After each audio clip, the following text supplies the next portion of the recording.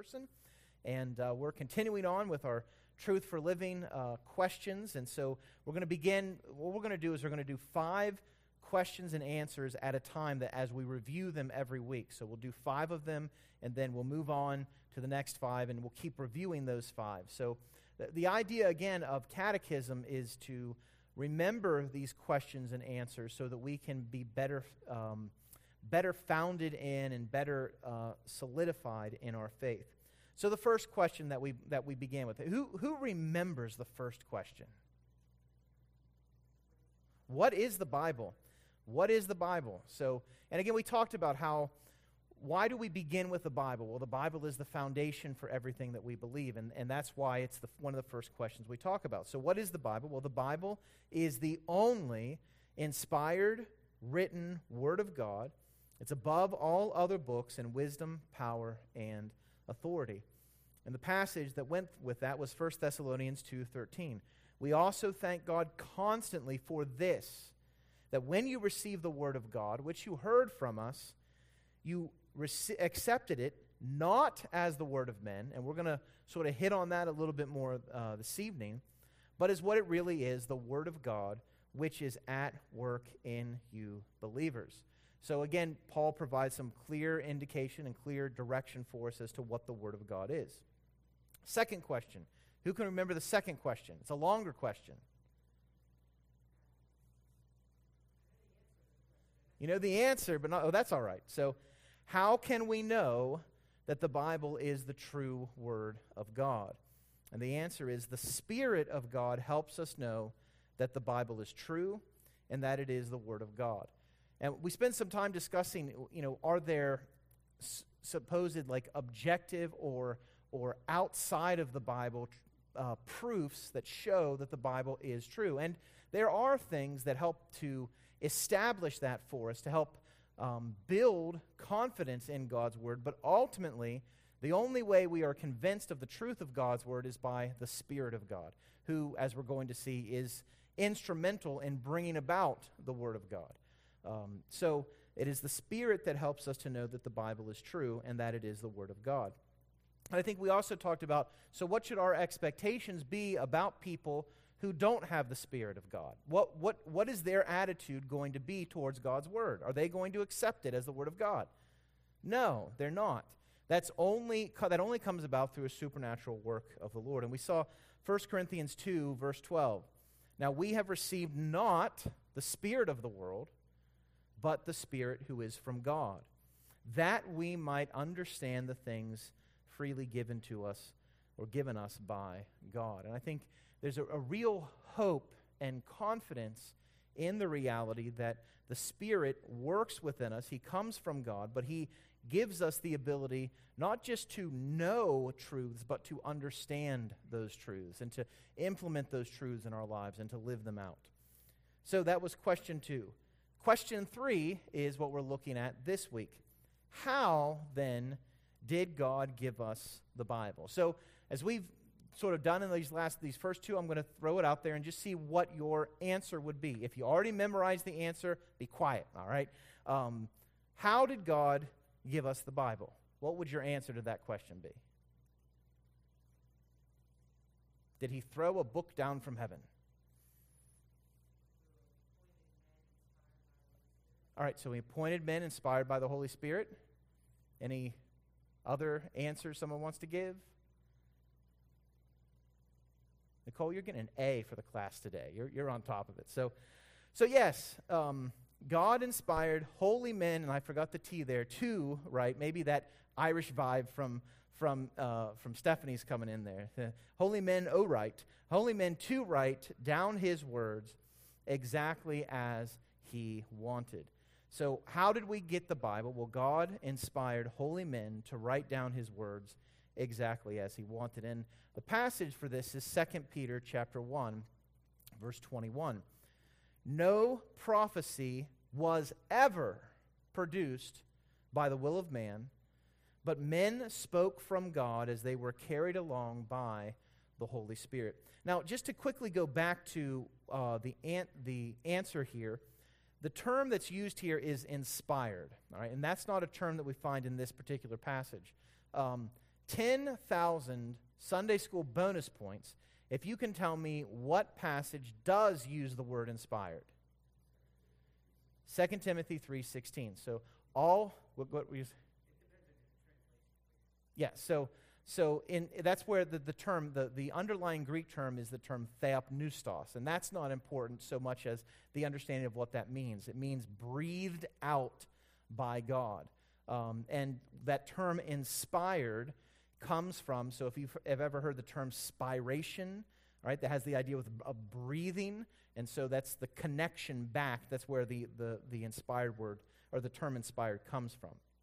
So Paul makes this statement to Timothy, essentially saying, you're going to build your ministry on something. You need to build it on the Word of God, because it is that which God has breathed out. It's profitable for doctrine, for reproof, for correction, for instruction in righteousness, that the man of God may be perfect or complete, lacking nothing. But our passage is 2 Peter chapter 1, verse 21. And so inspiration is the definition, or it's the label given to how God gives us His Word. But here in Peter, we sort of see it described as to how it works, right? How does inspiration actually work? And so that's what we're going to talk about this evening, is the act of inspiration. How did the Bible come to be the Word of God? How did God use men to produce a book truly written by men, but yet containing His Word? And Peter gives us that answer for us in the verse that we're looking at. So, a couple things that three main things I want us to consider about the act of inspiration. The first, inspiration is a holy, supernatural act. Now, not holy from the sense of holy, holy, holy, but completely. It is, I probably should have used that term. That would have sounded better. It is a completely supernatural act. Notice what Peter says here. No prophecy was ever produced by what? The will of man. Inspiration is a holy, supernatural act. It's not as though, this is what separates the Bible from every other book. All right? Every other book written is written by a person who sat down and said, I'm going to write this story. I'm going to provide whatever I'm providing, whether it be a novel of fiction, whether it be a textbook on how certain things work, whether it be a dictionary. Somebody sat down and said, I am going to produce this. What is the driving force? What is the thing that lies behind the Bible? It is not man's will. And I think it's important to keep that in mind, because, again, the world, which doesn't have the Spirit, is going to look at the Bible and they're going to say, who wrote this? Who produced this? It was men. Particularly in our day and age, people will accuse the Bible of being produced so that a particular group of people could exploit other people, that it was produced for the very purpose of consolidating power and then using that power to abuse other people. And that's what they'll say. They'll say, that's why the Bible came to be. But it was not produced by man's will. It was fully and completely an act of God. In fact, God was so concerned that He reveal Himself to mankind through His Word. He was so concerned with His Word being produced that some of the prophets who spoke His Word did so even at times against their own will. So there's two examples of this that we're going to look at. The first one, and we're not going to look at the passage because it's sort of a lengthy passage, but I think we all know the story of Balaam, all right? Balaam was hired by a heathen king to curse Israel, all right? Now, understand, I'm not saying Balaam is a prophet of God, all right? I'm not giving that point out, because Balaam was not. Balaam was clearly a false prophet. But what I am showing is that God produces His intended results, even against the will of people wanting to do bad things to God's people. So Balaam gets up, he goes to curse Israel, and what ends up coming out of his mouth? Blessing. He does this several times. And the king, the heathen king, who's like, what are you doing? You're not supposed to bless these people. And again, it just shows the way that God is revealing Himself to mankind, particularly how he's revealing the love that he has for Israel. God is even so gracious in this to have revelation about him given to Balaam through a very unusual source. Does anyone know what that unusual source is? The donkey. All right, Balaam's own donkey talks to him. He's beating him, and he's like, "Why are you beating me? What's your problem here? Don't you see the man standing in the way here?" And so that, again, is showing that God is not limited by even the desire of men. But we also see this particularly in Jeremiah. Jeremiah is called, who knows the name that generally applied to Jeremiah? The weeping prophet. Why is he called the weeping prophet? Well, he weeps, I think, partially because Israel persists in sinful rebellion. He weeps because God told him, "I'm going to send you to these people, and they are not going to listen to you." All right? And Jeremiah, if God came to me and said, "You're going to preach to people and nobody's going to listen to you," I'm not sure I would be all that thrilled about that assignment. And that's exactly what Jeremiah is told. And so this begins to wear on Jeremiah. And so we come to Jeremiah chapter 20, verses 7 through 9. And notice what Jeremiah says. He says, "O Lord, you have deceived me, and I was deceived. You're stronger than I, and you have prevailed. I've become a laughingstock all the day. Everyone mocks me. For whenever I speak, I cry out, I shout, violence and destruction." So what's interesting here is Jeremiah is coming, and what do people like to hear? Violence and destruction? Is that what people want to hear that's coming from the word of the Lord? No. People want to hear smooth things. They want to hear easy things given to them. But every time Jeremiah gets up, the word of the Lord that's come to him and says, "You're going to be judged. In fact, your judgment is going to be violent, and it's going to destroy your nation." And so Jeremiah comes to a point where he says, the word of the Lord that I'm tasked with speaking, it's a reproach. It's a derision from me. People look at me and they mock me. They hate me. Oh, there's old down-in-the-mouth Jeremiah again. Which, by the way, do we not find Christians saying that about preachers who proclaim righteousness, proclaim Christ's righteousness and judgment upon sin for those who turn from him? Absolutely. So this wears on Jeremiah, and he makes this statement. He says, "If I say, you know what, I'm done. I'm not going to proclaim the word of the Lord. If I say I will not mention him or speak any more in his name," what happens to Jeremiah? "There is in my heart, as it were, a burning fire shut up," where? "In his bones. I'm weary with holding it in, and I cannot." Essentially, Jeremiah is saying that God is so concerned with getting his word across. It is clearly the work of the will of God, not the product of the will of man. And Jeremiah is an example of how that works. We also see this in one of the passages we already looked at. Again, Paul says, "I thank God constantly that when you received the word of God, which you heard from us, you accepted it not as the word of" who? Men, "but as what it really is." So whose will produced it? Not man, but the word of God, which is at work in you believers. So inspiration is a wholly supernatural act. It is not something that is dependent upon man or natural processes.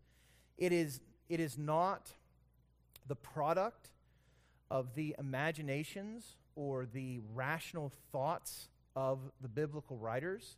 It was not through their power or their strength that it was produced. It is a supernatural book.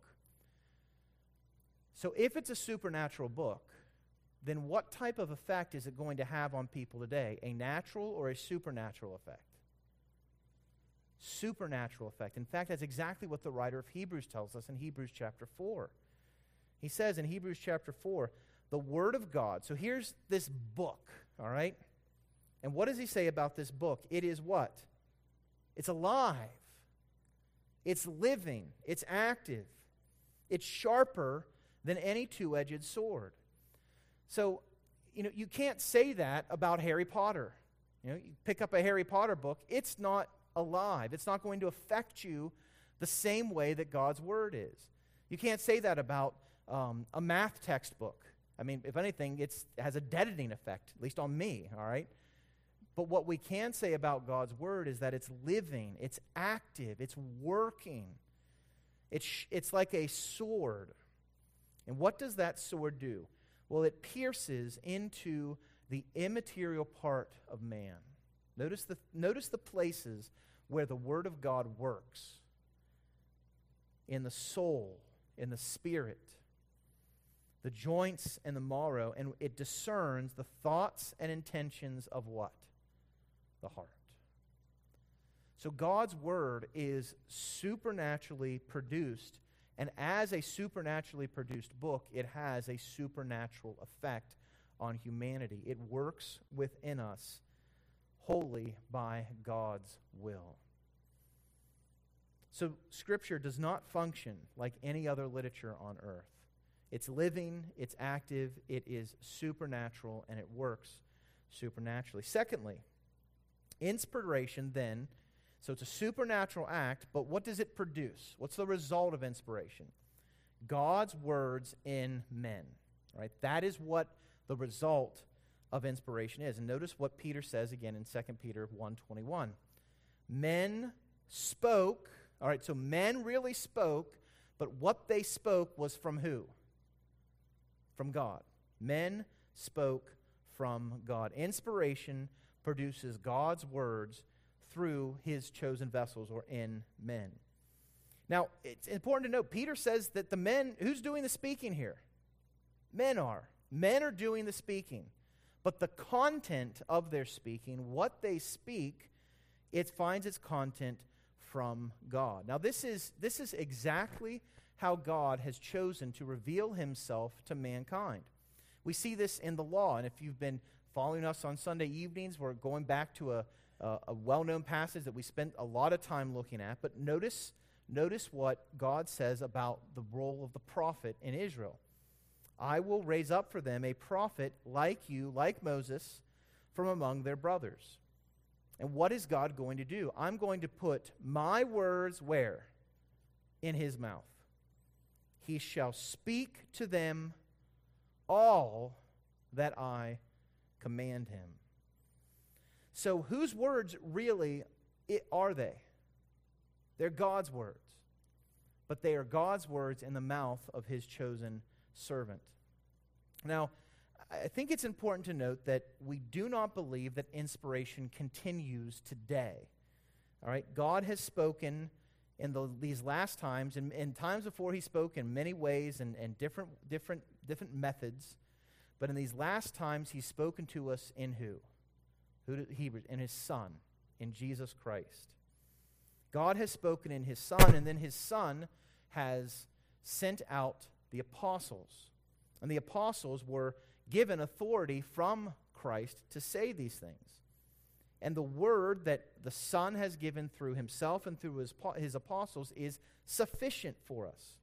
So what this means then, if the Bible is a supernatural book, if the Bible is God's words, not men's words, then what should be the focus of our time when we come together as God's people? What should be the thing we look to? Should you care what I think about the 2022 election? Are my opinions or anybody's opinions on these things really to be the focus of what happens when God's people come together? The answer is no. My ideas, my thoughts, your ideas, your thoughts are not what matter. What does matter is what God has said. The Word needs to be the center of what we do, because it's through the Word of God that we are able to hear from God. Two things happen in worship. We speak to God through praise. We speak to God through prayer. We speak to each other as we sing songs, hymns, and spiritual songs. God speaks to us. This happens in worship. How does God speak to us? Through His Word. Not through ecstatic experiences, not through some sort of amazing, supernatural, mystical experience, but through the Word of God. So inspiration produces God's Word in men. And then finally, inspiration depends on the Holy Spirit. So it's a supernatural act that gives God's Word to men. So what is the medium through which this supernatural act occurs? It occurs through the Holy Spirit. And again, notice what is said here. No prophecy was ever produced by the will of man, but men spoke from God as they were carried along by who? The Holy Spirit.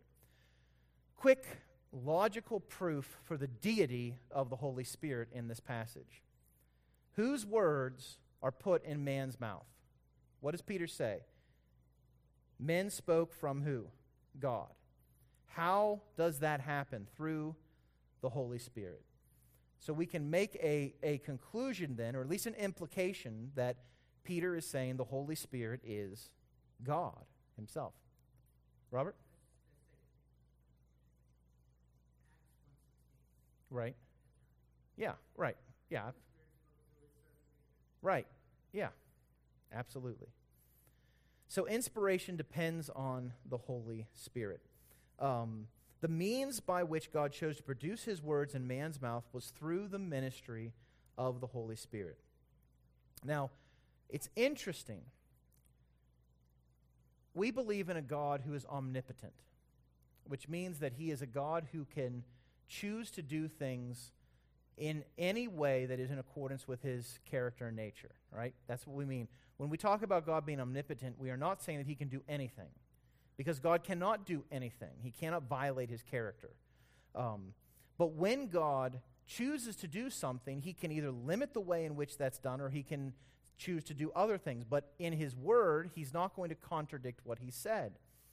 Notice again what Peter says here.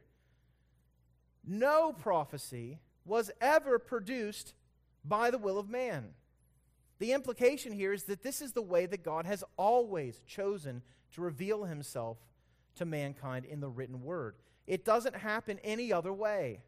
It's impossible, from what Peter is saying, for God to reveal Himself in a salvific way outside of the ministry of the Holy Spirit. And I would even argue, because we know that God has revealed Himself in two particular places, all right?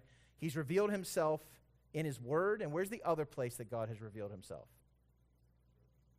In creation, in nature, in everything that has been made. But what do we do with that truth we see in nature? We suppress it. We push it. It's like a fire hydrant blowing up in our face, and we say, I'm going to deny this. How is that denial overcome? Only through who? The Spirit. So even natural theology requires dependence on the Holy Spirit. So Peter is making it abundantly clear. This is the way. There is no other way that God reveals Himself to mankind. He's chosen the Spirit to be the means by which He does this. And to show how clear this is, even Christ's own words. Guess who inspired those words? The Holy Spirit. As we see here in Luke chapter 4, 17 through 21, Jesus begins His ministry. He goes back to His hometown. He goes back to Nazareth, takes the scroll of Isaiah, finds the place where it said, the Spirit of the Lord is upon me, because He has anointed me, Christ, to proclaim good news to the poor, liberty to the captives, recovering of sight to the blind, to set at liberty those who are oppressed, to proclaim the year of the Lord's favor. So Jesus says all this. He rolls up the scroll, puts it back in its place, sits down, and everyone in the synagogue is looking at Him. And what does He say? Today, this has been fulfilled. In other words, I'm the one who has the Spirit anointed upon me to proclaim the gospel. God is revealing Himself through means of the Holy Spirit. Now, I mentioned here how inspiration depends on the Holy Spirit. The term that Peter uses is he was carried along by the Holy Spirit. What does that idea, carried along, means? Well, it describes the energy or the power used in producing God's Word. Not only was God's Word not produced through the ideas or the thoughts of mankind, but also God's Word, the energy, the power that produced it was the Spirit's power and not man's. These holy men were truly just instruments in the Redeemer's hands. They were woodwinds. And if you think about that idea of the breath of God, they were the bellows, but bellows left to themselves, they don't make any noise. What has to be pressed through the bellows? Wind. And so it is the wind of God. It is the breath of God breathing these things out so that the Spirit produced them through them. And the Spirit was not influenced by these men. Rather, these men were influenced and they produced the Word of God through the Holy Spirit. Now, this doesn't mean, and I think we have to be careful that we don't deny what is obvious. It doesn't mean that the characteristics of the vessels or the instruments doesn't come through. You can take a plastic saxophone and you can take a brass saxophone. Do they sound different? Yes. They each have a particular character, but they only sound when the performer blows his breath through them. So we find that the styles of Paul and Peter are different. The way that James or John writes is different than perhaps Luke or Matthew. Their own characteristics, their own personalities come out of them, but that part of them was the part of them that produced this, or the scripture that was produced by them came not by their intentions of their character, but by the work of the Holy Spirit. And Peter actually contrasts this in his own life earlier on in this passage.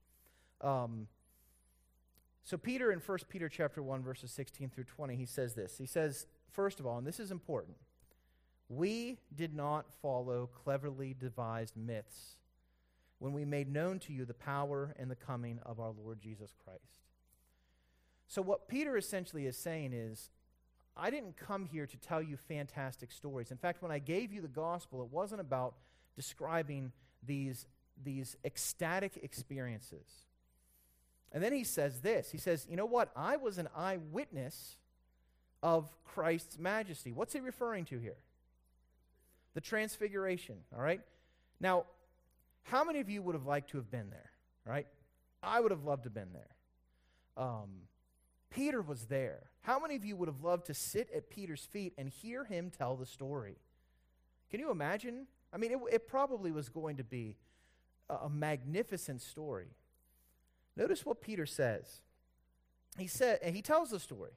When Christ received honor and glory from God the Father, and the voice was borne to him by the majestic glory, "This is my beloved Son, with whom I am well pleased." We ourselves heard this very voice born from heaven. We were with him on the holy mountain.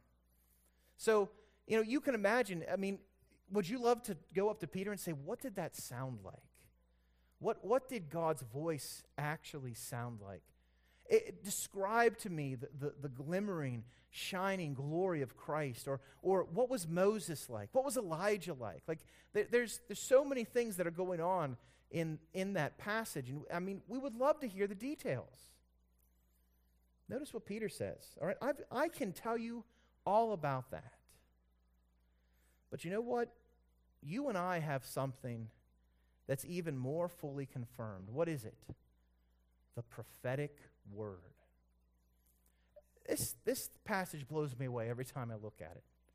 Because Peter is actually saying it is better for you to pick up the inspired word of God that was created by holy men who were moved by the Holy Spirit, so that it was not the will of men, but it was the will of God. It was God's words. It is better for you to look at this than to hear my ecstatic experience of what I saw on the mountain. Ben?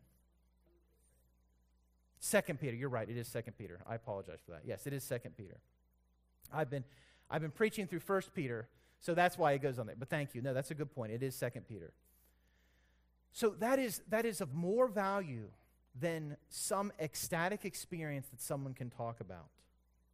It's more fully confirmed than even Peter himself telling them that he saw the transfigured Christ. So what are we to do with that? What are we to do with what we have that is better than hearing Peter talk about Jesus transfigured on the Holy Mount? Pay attention to it. Huh? Oh, to know it. Yeah. Yeah, to know it.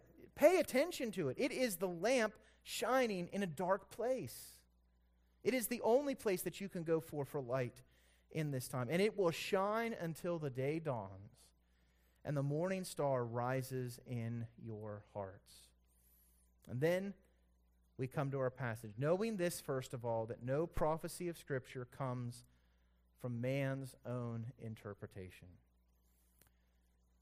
We live in a day and age where people are intrigued by good stories.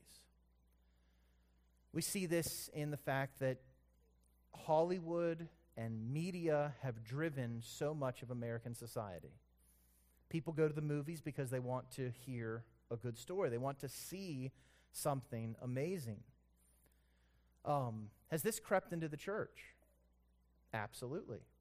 So if you go back even 3, 4 years, 5 years, 6 years, there was a sort of a fad among Christian authors to write about how they had gone to heaven. There was a book by a boy who his father essentially ghost wrote on behalf of his son, explaining how his son went to heaven. There's even books that talk about people going to hell, and they're explaining what it was like for them to go to hell. And what they'll do is they'll do the book tour thing. They'll go on the Today Show, and they'll talk about these experiences, and people are intrigued by what these people have to say about their experiences. The problem with these experiences, they are Christless. And any message that does not point us to Jesus Christ, anyone, whether it be an angel or a minister of God who brings a gospel other than the gospel of Jesus Christ, is to be accursed. And so Peter is saying, look,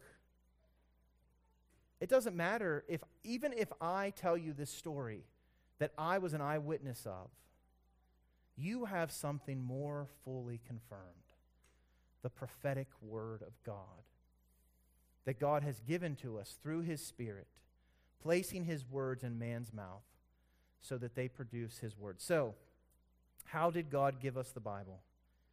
God inspired holy men to write down His words exactly as He wanted. And our passage is 2 Peter 1:21. No prophecy was ever produced by the will of man, but men spoke from God as they were carried along by the Holy Spirit. Let's pray. Father, we thank You for Your word, the truth we find in it. May we cling to it. May we love it. May it be for us the thing that we pay careful attention to as a lamp shining in a dark place. Father, may we found our lives completely on Your word. Father, work in our hearts that we may love You more as we see You revealed in Your word. We pray this in Christ's precious name, pleading His blood. Amen. Thanks for joining us here in person. Thanks for joining us online. Have a great week.